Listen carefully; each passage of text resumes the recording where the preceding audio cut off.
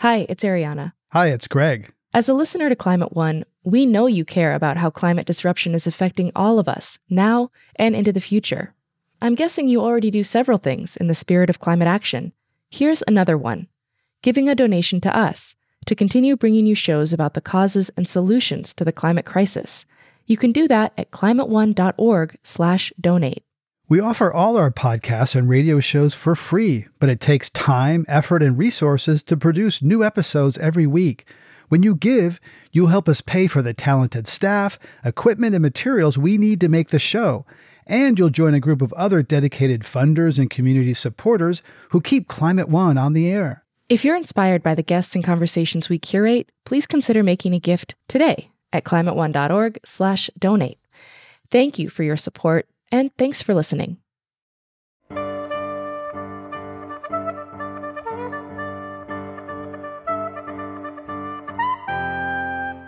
How are America's cities preparing for the new normal of more frequent extreme weather? Climate One conversations with oil companies and environmentalists, Republicans and Democrats, are recorded at the Commonwealth Club of California and hosted by Greg Dalton. I'm Devin Strolovich. From fires and floods to droughts and hurricanes, recent years have brought a raft of extreme weather disasters costing the U.S. hundreds of billions of dollars in damages. On today's show, we'll hear what some cities are doing to recover, rebuild, and prepare for the next megastorm. Our guests are the mayors of 3 cities on the front lines. Mayors are just about solving the problem. That's what we do. We solve problems. Steve Benjamin is mayor of Columbia, South Carolina. In 2015, historic floods hit the Columbia area, killing 19 people and causing more than $1 billion in damage. The city also endured heavy winds and rain from Hurricane Florence in 2018. We're already living with some of these climatic events. And so for us, it's not about a debate as to whether sea level rise is a true or not true phenomenon or to what extent it's going to affect us. Francis Suarez took office as mayor of Miami in 2017, in the aftermath of Hurricane Irma, which devastated South Florida and caused more than 100 deaths. Coming from Houston, the energy capital of the world, we recognize that you can't just continue to do things the same old way. Houston Mayor Sylvester Turner was in the national spotlight when Hurricane Harvey dumped an unprecedented 50 inches of rain on the city. We'll hear from all 3 mayors later in the program. First, Greg sits down with Seattle Times reporter John Talton. Western Washington State was recently hit with some extreme winter weather, at least for the region. The Seattle area was spared the worst, but predictions of a monster storm still sent people rushing to stores to stock up on food. And across the country, it's been a very cold, very snowy winter. Greg started by asking John about his experience of the most recent Snowmageddon. I think that the Snowmageddon was a bit overrated. I mean, we had a big snowstorm, as I recall, in 2007 or 2008, and we maybe got about 6 inches downtown, which is big for Seattle, and this was nothing like that. I think we got maybe a couple of inches. The larger story is that Seattle has had an unusually warm and dry winter. And then we got this snow, which hit different parts of the region with different severity. So downtown, we didn't get much snow at all. But north and south of us, people got a lot. Of course, when you got into the foothills of the Cascades, there was a lot of snow. There were some stores that had plenty of provisions and some stores that got all the attention that were wiped out. But Seattle is a little bit like Cincinnati, where I used to live, and there was a wonderful Jim Borgman cartoon that showed this guy in a basement shivering, surrounded by boxes of supplies, and the radio was saying, light dusting of snow expected, and the Cincinnatian was yelling, "We're all gonna die." And Seattleites are a little like that too. So, John, in December of 2018, you wrote a column. You're a business and economics columnist for the Seattle Times.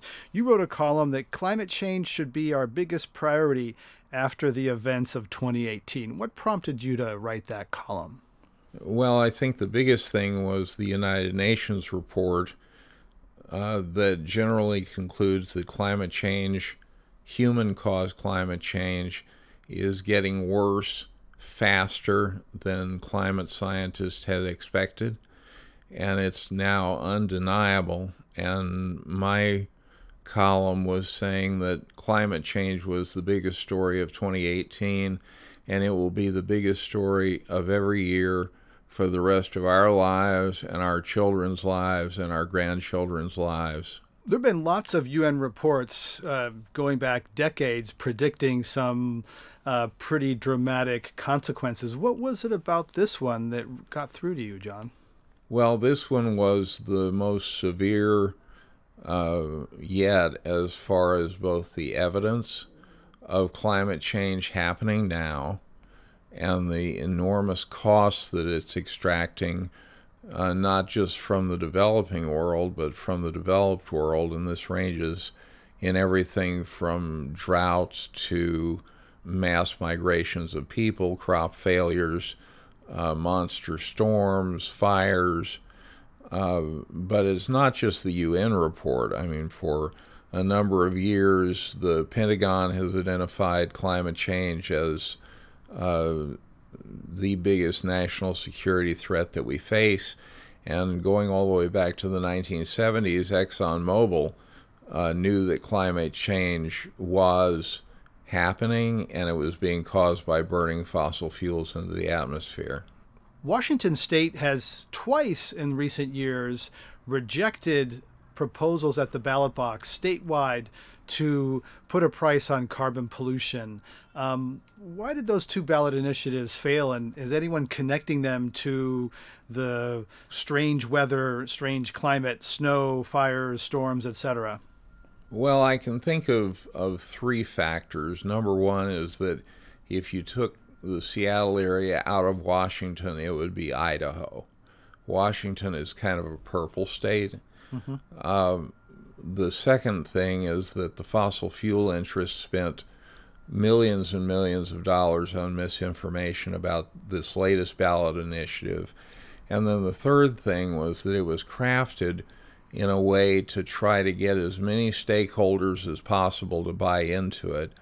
But it was also complicated, so that the way the money would be spent would be decided by a board. Now, that board would be overseen by the legislature, but the people who wanted to defeat it made it seem like this was some kind of anti-democratic power grab. And you put those things together, and there was enough confusion and misinformation that this latest one especially was defeated. People like to know where their money's going to go. If they're going to be taxed, they want to know where it's going to go, rather than trust a group of people to make decisions that they interesting. Washington Governor Jay Inslee is mulling a presidential run. Looks like he's going to jump in as the climate candidate. What do you think of his prospects, and particularly since twice his state has rejected carbon pricing, which he wants to take nationally? We need it. We need all the candidates to be addressing climate change as their number one issue, and I applaud Governor Inslee for making it explicit. He's leading a number of initiatives in the legislature that go beyond the carbon tax, and we also have things in the Puget Sound region, such as growing transit. Many of the people, I think more than half the people who work downtown take transit. They don't drive individually in cars. And so we are making some progress here, and people are getting woke to the danger. So I think that Inslee has some things he can run on. There's a problem of name recognition.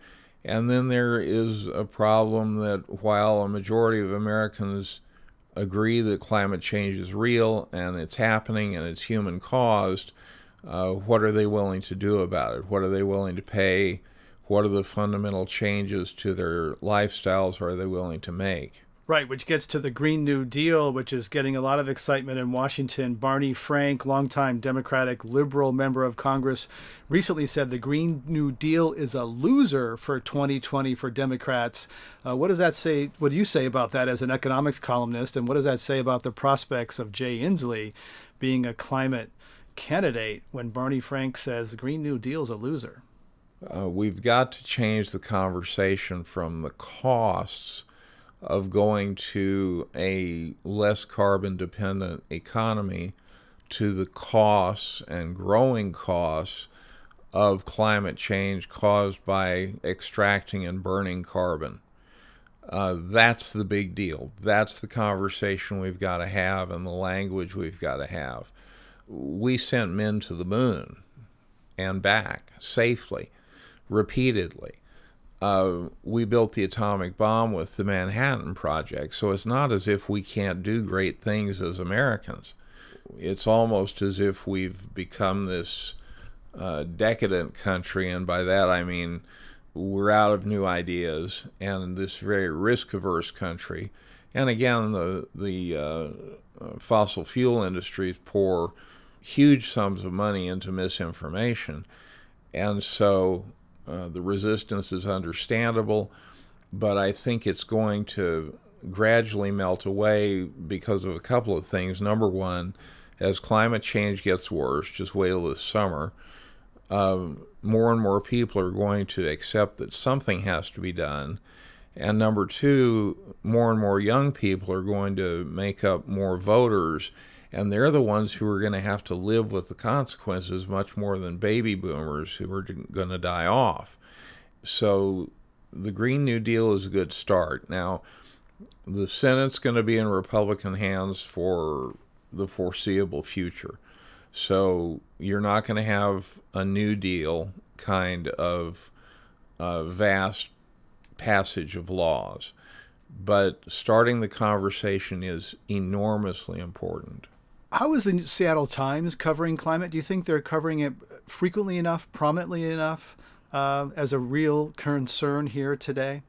Well, if I were the king of the world, we would have climate change stories on the front page every single day. I think for what we do, the Seattle Times covers climate change pretty well. We're one of the few metropolitan papers left with a science and environmental reporter, and she's covered extensively the effects of climate change on the waters here in the Puget Sound and offshore in the Pacific, and how they're warming and the effects on the fisheries and the salmon. And we certainly make use of our news services, and I'm allowed to write about it a lot. But all this cold weather, has that caused people to say, well, the global warming, it's not happening. If global warming, what's with all this, major snowstorms? There's significant snow up and down the West Coast, and the middle of the country is just, piled high in snow. Well, there's a difference between weather and climate. And as I say, Seattle has had an unusually warm and dry winter, except for this snow. And so, at least here in Seattle, we're not seeing anybody saying, oh gosh, it's snowing, and so climate change must be a hoax. And I think that little meme of denial is more and more fading away. These Arctic blasts are part of climate change. That's why global warming is probably not the best way to describe it, because it is climate change. And so the scientists who study climate tend to attribute some of these winter blasts that, say, hit the Midwest or the Northeast as being worsened by climate change. But if you look overall, American winters are milder now. Right, which is one reason I used to think that the Pacific Northwest wouldn't be a place where people would migrate to in a climate-disrupted world. There would be maybe a little less rain, a little more sun, temperate climates, but of course you got the fires to worry about. There really is no haven to escape to, but some people used to look at the Pacific Northwest as a place that would be better off than certainly the Sun Belt parts of the country where it's really, really hot and going to get hotter. The Pacific Northwest was a place that some people look to on the maps. They've got water, food, but that may be changing. Well, we don't want anybody to know that, because the issue of climate refugees is real and it's going to grow worse. And so there are going to be mass migrations internationally caused by climate. This is one of the things that is behind the Syrian civil war. But my hometown of Phoenix, the fifth largest city in the country, is completely unsustainable and completely unprepared for climate change. And so in the decades ahead, you will see a mass migration out of the Sun Belt, and I hope they go back to the Midwest and not come up here. John Talton from the Seattle Times, thanks for coming on Climate One. My pleasure. Thank you.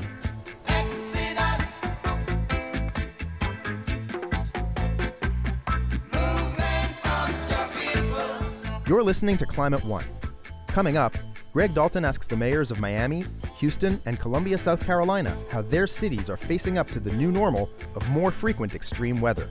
It's going to impact us on the short term, it impacts us in the medium term, and certainly, of course, you wonder and you worry about the existential threats to the long-term viability of the city. That's up next when Climate One continues.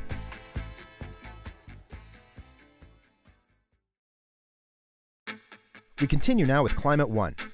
Let's turn now to our conversation with three mayors on the front lines of climate change. Houston Mayor Sylvester Turner, Miami Mayor Francis Suarez, and Columbia, South Carolina Mayor Steve Benjamin. This conversation was recorded in early 2018, not long after Hurricanes Harvey and Irma had battered the regions. Here again is your host, Greg Dalton. Mayor Turner, let's begin on August 25th, 2017, when a megastorm is making landfall in Texas. You're facing decisions, evacuate or not. You have to be thinking about the ghost of Katrina. So take us back to that day and what you were thinking about and what, just where you were on that day. On August 25th, I was at the HEC Center, our emergency center, command post. In fact, we were monitoring the storm very, very closely. A couple of days before, we didn't quite know where it was going to hit. And then they informed us that it was going to hit not along the Houston area, but further down south. And it was not going to be the hurricane hitting Houston, Harris County area. It was going to be a water event for us. A lot of rain, but didn't really anticipate how much. There was no time to try to evacuate anyone. When the city did evacuate back in 2005, number one, if you're going to evacuate, there's a lot of preparation that you have to take into place. You got to make sure that there's adequate fuel supply along the evacuation routes. When we did it in 2005, about 120 people died on the freeway because the freeways were like parking lots. You literally could go and get you a hamburger, come back, and you were still in the same place. So we decided to keep people in place, but to have some pre-positioned shelters just in case we needed them. On Friday, the hurricane landed by 10 p.m. On Friday, things were good in Houston, Harris County. On Saturday, things were still pretty good. On Sunday, at about 5 p.m., the National Weather Report indicated to us that there were 3 bands coming in, and each one of those bands would carry anywhere between 7 to 9 inches of rain. That's when we knew things were going to get bad. And so it was at that point in time we started getting people out of the low-lying areas and getting them into shelters. The first band came through. They were right, 7 to 9 inches. Second band came through, another 7 to 9. The third band came through, and that's when water came out of all of the bayous, and that's where the heavy flooding took place. And were you thinking about climate at that time, or you didn't have time to think about why? You're just thinking about, boy, we got to deal with this water and these people. Was there a climate connection to at that point? Well, that was a climate connection. Just didn't start there. I mean, anybody who's been keeping up with all of this knows that we have a climate problem. It's real. The science is real. So it didn't just become real on August the 25th. It was real before. Bear in mind, in the city of Houston, we flooded in 2015. It was the Memorial Day flood. And then on April the 17th of 2016, Flood Day. It was the tax day flood, and then this one here on August 25th, of course, was Harvey, and more rain fell on the city of Houston and the region than on any other city at any point in time in United States history. and it ended up being the second most costly natural disaster for the country. Yeah, it's tied with Katrina, I read. Right. Yeah, Mayor Suarez, in your victory speech the night you won election, you talked about jobs, transit, crime, housing, and climate. I don't think many mayors mention climate in their victory speech. Yeah, we are ground zero for resiliency and climatic events that affect our quality of life. And I think what we're seeing is other parts of the world and other parts of the country are using that as sort of a counter brand against the city of Miami. And so they're saying, yeah, the city's great, the low taxes, whatever, but don't go there because you're going to be underwater.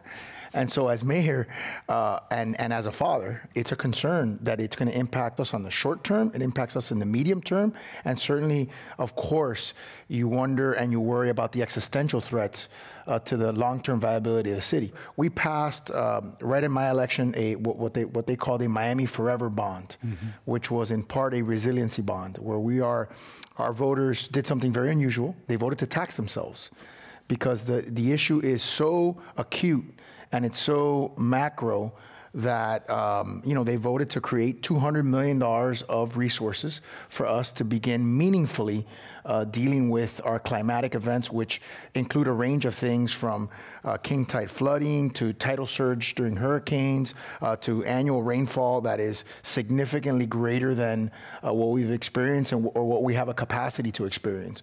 So I think any mayor responsibly should have made this and should make this a major priority, particularly if you're the mayor of Miami. Right. Mayor Benjamin, tell us how climate, is it only sort of these frontline cities that are thinking about climate change, Miami, Houston?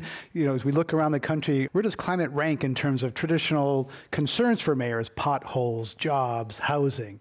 Does climate really rank? It ranks very high. Climate Mayors Caucus, well over 300 mayors signed up.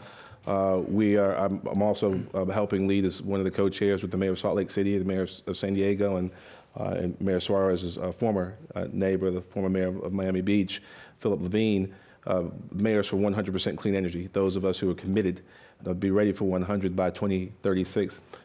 We've been joined by 200 of our colleagues all across the country who recognize, the reality what you hear from Mayors Turner and Suarez is that Washington, D.C. may dilly-dally at times, and some of that dysfunction is into state government policymaking or the lack of policymaking.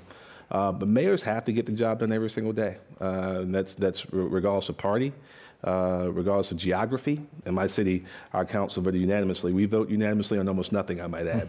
Unanimously to invest in new stormwater infrastructure, $100 million to address our top problem areas in our city. We're going to issue our very first green bond, in the heart of the South, a deep red state.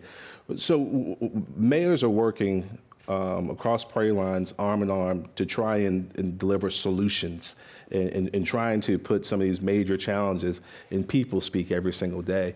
And I will tell you that our citizens are a lot smarter than people think they are, a lot more engaged, and certainly care a great deal more about preserving the earth that we've inherited, protecting it for our children yet to be here.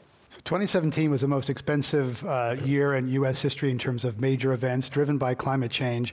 Former New Jersey Governor Christine Todd Whitman joined me on stage, and she said that cities and states may not be able to rely on the federal government for disaster relief funds. Uncle Sam is out of money, and we have a federal deficit that we're going out of sight. So we are already in that position. I mean, we do have to start looking at our priorities again and assessing where it is we want to spend money, what are the things for which the federal government is responsible, what's going to fall solely on the states, and what's going to be up to the individual and local government and the individual. But as far as when do we run out of money, we're there. That's former New Jersey Governor and former EPA Chief under President George W. Bush, Christine Todd Whitman. Mayor Turner, Texas still wants, I think, $61 billion from the federal government to rebuild after Hurricane Harvey. What's the status of that? And what your comment to Governor Whitman saying, Uncle Sam's not going to keep writing these big checks? Well, to keep from writing big checks, it's important for cities to be built stronger and more resilient. Otherwise, whatever funding you get, you're providing funding for failure. Let me just say for us, and what I've said to people in Congress, is that don't just provide us with enough funding to put us back where we were prior to Harvey. What we are needing now is funding to build a much more resilient city, because there will be another storm.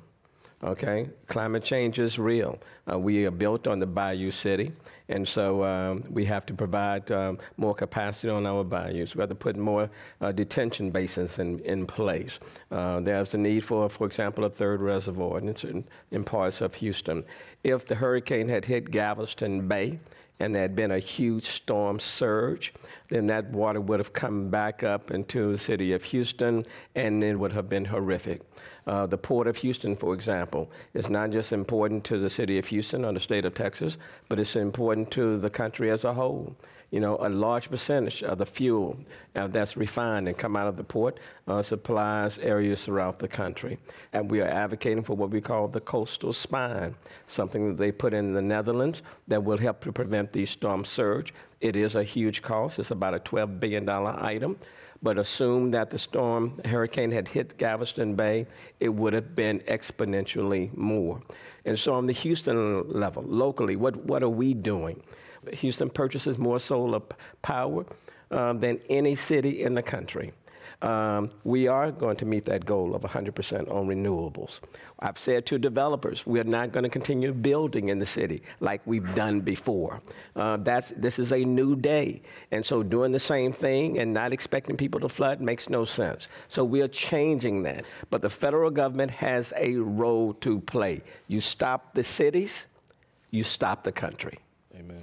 If you're just joining us, we're talking about the future of American cities in the era of climate change. I'm Greg Dalton. My guest is Steve Benjamin, Mayor of Columbia, South Carolina, Francis Suarez, Mayor of Miami, and Sylvester Turner, Mayor of Houston. So, Mayor Benjamin, let's talk about the political level of this. You know, how does the conversation that happens, you know, in your city compare with statewide? It wasn't your state, but it was a state nearby that tried to outlaw climate change famously once. So how does this trickle up to the state level? It's fantastic when you sit here and you listen to these two men, and I will tell you, it's consistent across the country. And you talk about these major issues. You don't know if you're talking to a Republican or Democrat, because mayors are just about solving the problem. That's what we do. We solve problems. We solve them differently in 2018 than we might have 20 years ago. But what you hear here is you hear depth of experience from experienced state policymakers and local policymakers who are just about getting the job done. 85% of all the people in this country live in cities and metropolitan economies. 89% of all jobs. 91% of America's nearly $20 trillion GDP is created in cities and metropolitan economies.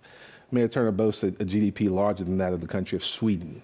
Francis Suarez, Miami has a larger GDP than Hong Kong. Okay, I mean, the mayors that we have out here this week interfacing with the tech community represent 10% of America's GDP. I mean, in one room.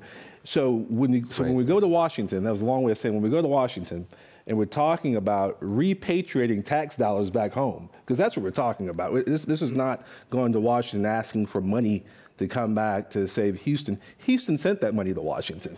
We're not talking about asking Tallahassee to send money back to Miami. Miami is driving the Florida economy. I mean, so we're talking about how do you make smart investments. And now, while we're out here, we're talking about how do you invest in true urban resilience that helps us respond to and recover from, but even more importantly, how do we start using some of this incredible focus on? I mean, we're in this bubble in Northern California right here. We're talking about the ability to use real data and predictive analytics and just the advent of AI. What can we start doing together to help us all make smarter strategic investments on the front end to help prepare for and respond to these things on the back end? But this dialogue is happening with mayors all across the country of all stripes, all shapes and sizes, partisan backgrounds, and we have to keep pushing because some of the dysfunction that we're seeing in Washington, some of the bad policy making is really seeping down in our state governments. But when you have events like this, regrettably, when you have events like we all have had, it starts pushing some people in our state capitals, and our city hall is 4 blocks from our state capitol. they start thinking a little more wisely, because obviously their constituents, our mutual constituents, are feeling the pain, and they're pressing them to make better policy. Let's ask that, Mayor Suarez.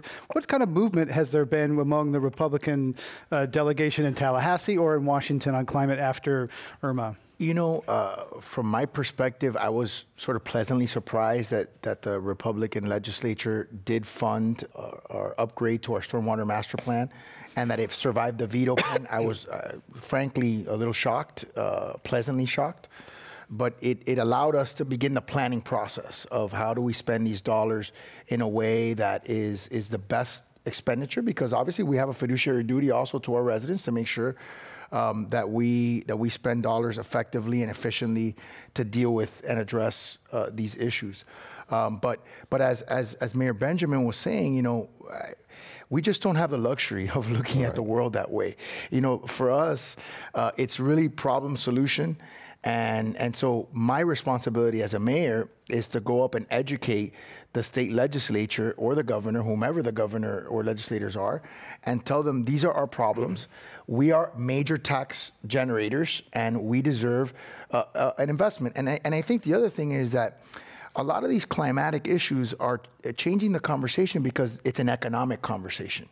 And I think once you make it an economic conversation, I think you depoliticize it a little bit, you departyize it a little bit, and you make it about return on investment. You make it about what are the risks, the economic risks involved. When we're growing at the level that we're growing, we're talking about $1 billion of new real estate a year for the last few years.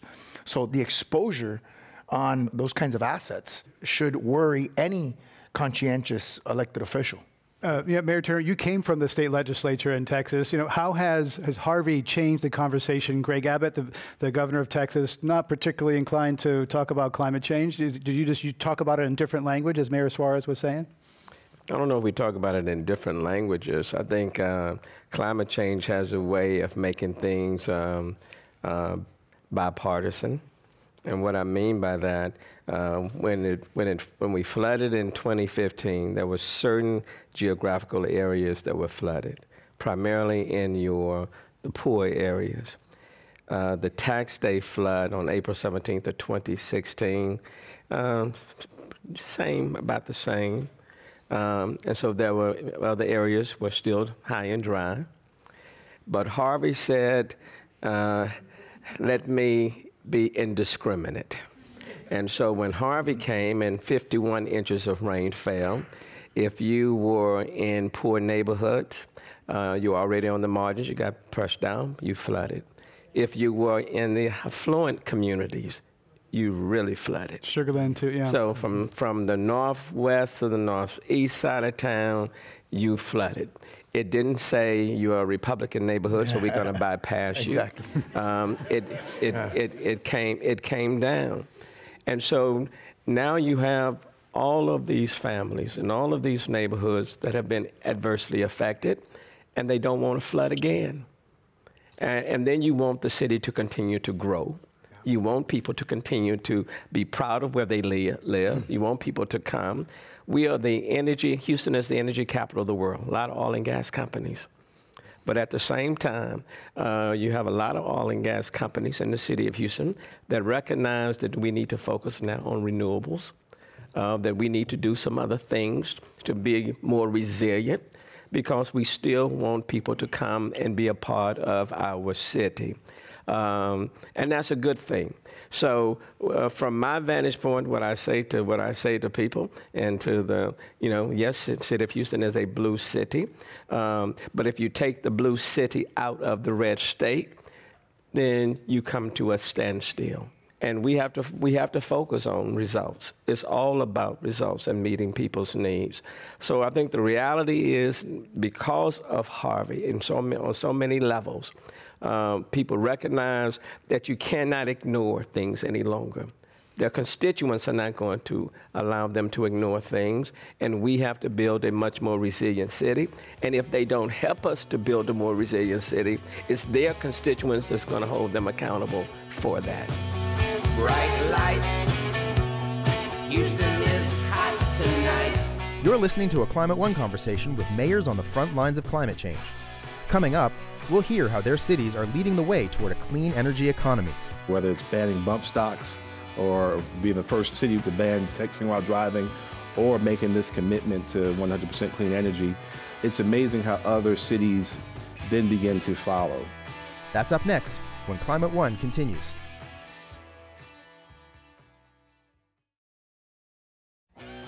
You're listening to Climate One. Greg Dalton is talking about the challenges of steering America's cities into the future with Houston Mayor Sylvester Turner, Miami Mayor Francis Suarez, and Columbia, South Carolina Mayor Steve Benjamin. Here's Greg. You're here, three mayors of Columbia, South Carolina, Miami, and Houston, meeting with tech companies. Mayor Suarez, the future of cities is in flux right now with all this talk of autonomous cars clogging our streets. Silicon Valley wants us to think it's going to be utopia, and it's going to be wonderful, it's going to reduce pollution, and we'll have more time. How are you thinking about the future of Miami in a world with robotic cars running around? I think that's the tip of the iceberg in terms of the disruptions that we're feeling as cities. My personal belief is that we are in a very near-term future. Every car is going to be electric. I believe that. I think most, if not all, cars will be autonomous. And I also think that a lot of some of the problems that have plagued us for many, many years, the solutions will be things that we don't really particularly anticipate. For example, we have 2.8 million people in Dade County. 2.1 million have driver's license, and each person with a driver's license basically has a car on average in the city. What I think is going to happen in Miami is people are going to start working either from home or from a co-working space near home. So they probably won't have to get in a car to begin with. That decongests our roads significantly. Certainly it improves our carbon footprint dramatically.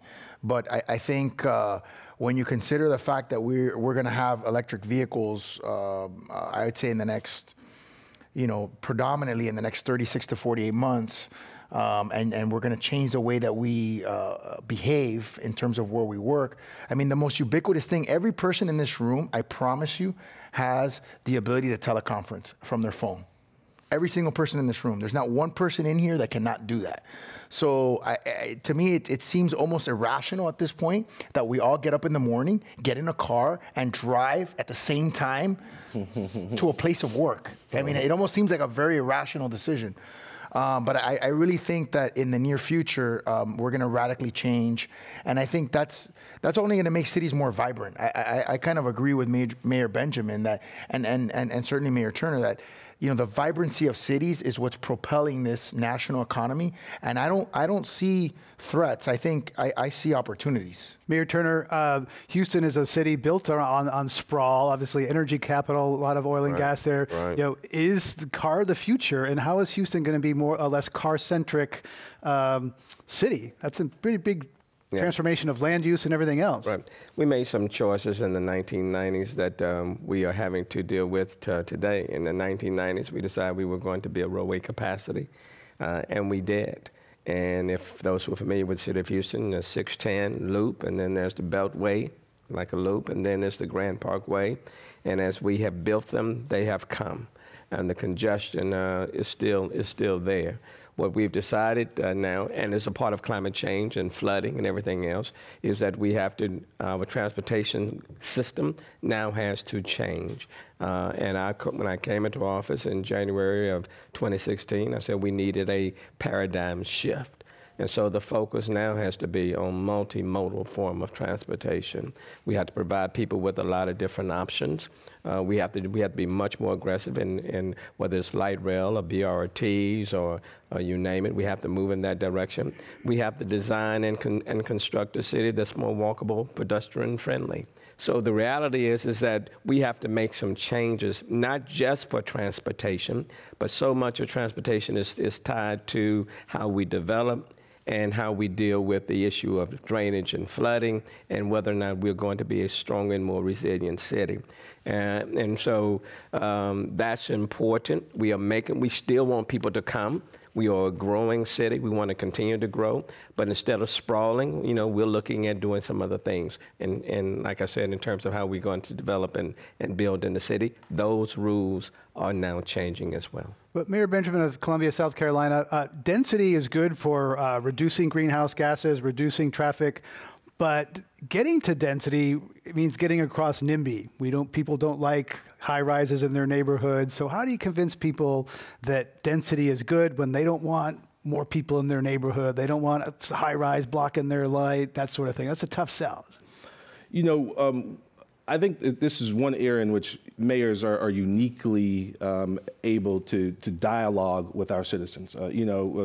As I visit our friends in Washington, where I know all three of us spend a great deal of time on a regular basis, sometimes it seems like the discussions there are just removed from reality. I see our citizens in church, and when we visit synagogue or mosque, I see them at the grocery store, at the traffic light. I get advice and counsel from our citizens. The ability to talk about tough issues is sometimes lost, I think, on some of our federal representatives. I can talk to our citizens about hundreds of thousands of new jobs in clean energy. I can talk to them about how we help their children deal with asthma, the opportunity to lower their power bills by dealing with solar energy. We can talk about the benefits of vertical development and what it means in terms of tax base, that this one 300,000 square foot building downtown produces more tax revenue than a 300-unit subdivision in the outskirts of town without the environmental disruption, physical disruption to build infrastructure to get there. And by the way, 63 cents of every dollar that comes in goes to the school district to help provide opportunities for kids all across our city. There's an argument around urban, smart, sound, dense urban development surrounded by strong neighborhoods. And in cities like ours, in 15 minutes, you can be in the rural hunting for boar or fishing for bass if you want to. But there's an argument to be made, but that's a face-to-face conversation that mayors have every single day. And I think we tend to be uniquely qualified to have those conversations. Mayor Sylvester Turner of Houston, I have to admit, I was surprised when I saw that you were leading a group of mayors supporting the Paris Climate Accord, being, Houston oil and gas companies. A lot of those oil and gas companies are trying to slow down the transition to a cleaner energy economy. So why are you back in Paris, supporting the Paris Climate Accord that the U.S. is now trying to walk out of? Well, number one, it's the right thing to do. That's number one. Number two, we all want to leave a world better than the world that we inherited, okay? And so that's important. The science is real. We do need to make changes. And coming from Houston, the energy capital of the world, we recognize that you can't just continue to do things the same old way and expect something different. That's not going to take place. And so it's in all of our best interests. And quite frankly, when you look at renewable energy and solar, there are more jobs created in that arena than in the old traditional arena. So and then when we look at the fact that we are all trying to build a more resilient city, what we want in the city of Houston, we want a stronger, more resilient city. And I don't think there's a better place to be able to make the argument that you can be the energy capital of the world, and you can also place a great deal of emphasis on recognizing that there's climate change and looking at alternatives and making your city stronger and resilient. And the two don't necessarily have to be at odds with one another. And that's what we're trying to demonstrate in the city of Houston. Mayor Suarez, a lot of your party, Republicans, are doubting Paris, trying to pull out of Paris. Where are you on Paris, and how is it relevant to Miami? I'm very much in favor of being a completely energy independent city. I think that we're going there irrespective of what anyone believes, and the reason why is because before it used to be sort of an existential environmental argument, and I think now it's becoming an economic argument. I mean, you have a situation where it's the largest power plant in the universe is the sun, or in the solar system is the sun. And so, our ability to harness that power is becoming so inexpensive that it would be foolish for people not to do it. And by the way, not only that, but I supported a program in Miami called the PACE program, which allows you to do energy efficient retrofits to your home and put it in your tax bill. And it pays for itself. So you put solar panels on your home. We're a very sunny city, obviously. So, I can't speak for every city in the United States, but you put solar panels on your home and you are almost essentially off the grid.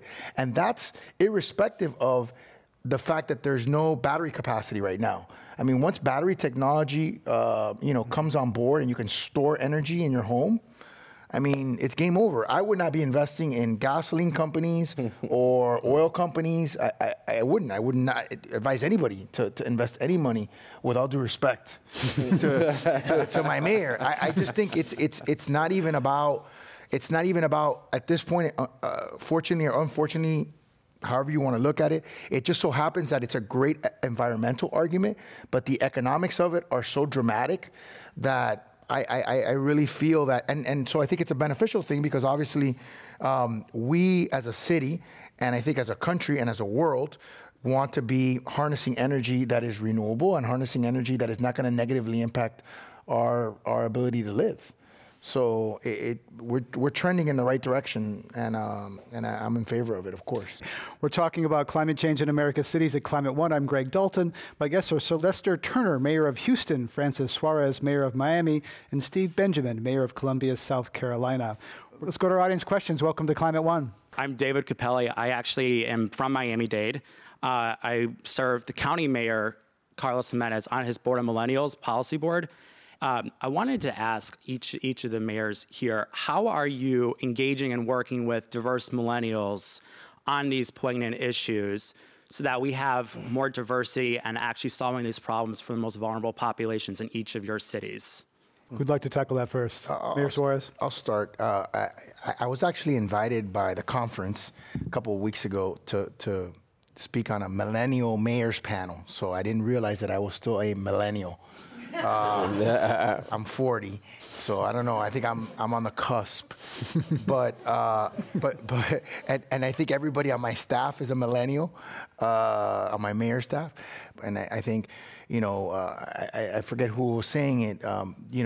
Technology and the knowledge-based economy is sort of the macro economy of where we are right now, and so as a city, we are in a global competition for survival in that reality. And so I think, as mayors, we have a duty to pay attention to all the different segments of our society. I think you get a tremendous amount of wealth of knowledge and energy and ideas from the millennial generation. And so I've probably taken a little bit of heat as mayor because all my entire staff is millennials, essentially. But the truth of the matter is, it's a very hardworking, idea-driven, passionate generation. So it certainly inures to my citizens' benefit, and so that interaction is daily for me. Mayor Turner? Yeah, I think it's important. You have to include millennials at the table of decision making. And I know when I ran for office, my daughter, who's 30 years old, and said, "Dad, when you become mayor, don't forget about us. You can't talk about building a city for the future if the future is not sitting at the table today." And I take that very seriously. And so part of what I've done, a significant part, is to place millennials at the table of decision making so that they can advocate and include their ideas. And again, what I say to people is that from an age-wise, I may be a little bit older than Mayor Suarez. But that doesn't mean much wiser, though. But that doesn't mean that you don't have ideas that can relate and be a part of the millennial generation. So, but you have to include people. You can be diverse, but diversity doesn't necessarily mean in terms of ethnicity or language or religion.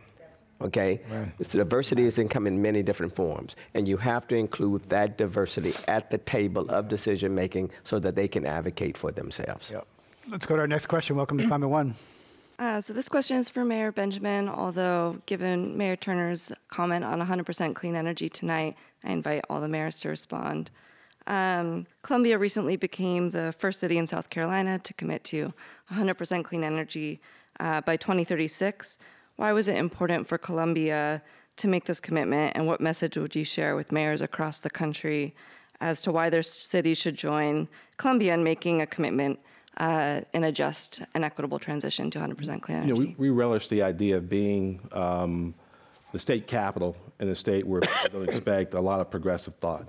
So whether it's banning bump stocks or being the first state to ban texting while driving, or making this commitment to 100% clean energy, it's amazing when we stretch in this with a blueberry in this tomato soup. It's amazing how other cities then begin to follow. We have to model the type of behavior that we know that we ought to expect for all other cities to follow. And both of my colleagues here are right on point. If America's cities lead, and we lead our metropolitan economies, and we do it together, and we lead not just as the municipal corporations that we are, but recognizing that these goals are meant to be citywide goals, that we're doing this in partnership with our for-profit and nonprofit partners and public agencies, that working together with some of our wonderful institutions like the Sierra Club and others, we can do this, and it won't be driven by bad policymaking of one administration or another, that together that America's citizens can help change the world, indeed, and we're going to keep doing it.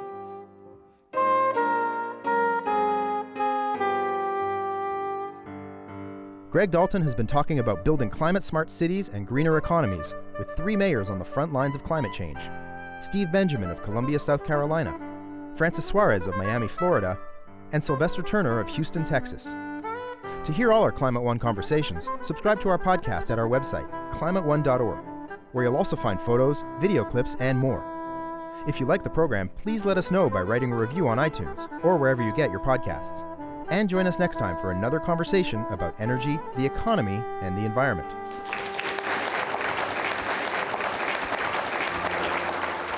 Climate One is a special project of the Commonwealth Club of California. Kelly Pennington and Sarah Catherine Coxon run our audience engagement. Tyler Reed is our producer. The audio engineers are Mark Kirshner and Justin Norton. Annie Chelsea and Devin Strolovich edit the show. I'm Greg Dalton, the executive producer and host. The Commonwealth Club CEO is Dr. Gloria Duffy. Climate One is produced in association with KQED Public Radio.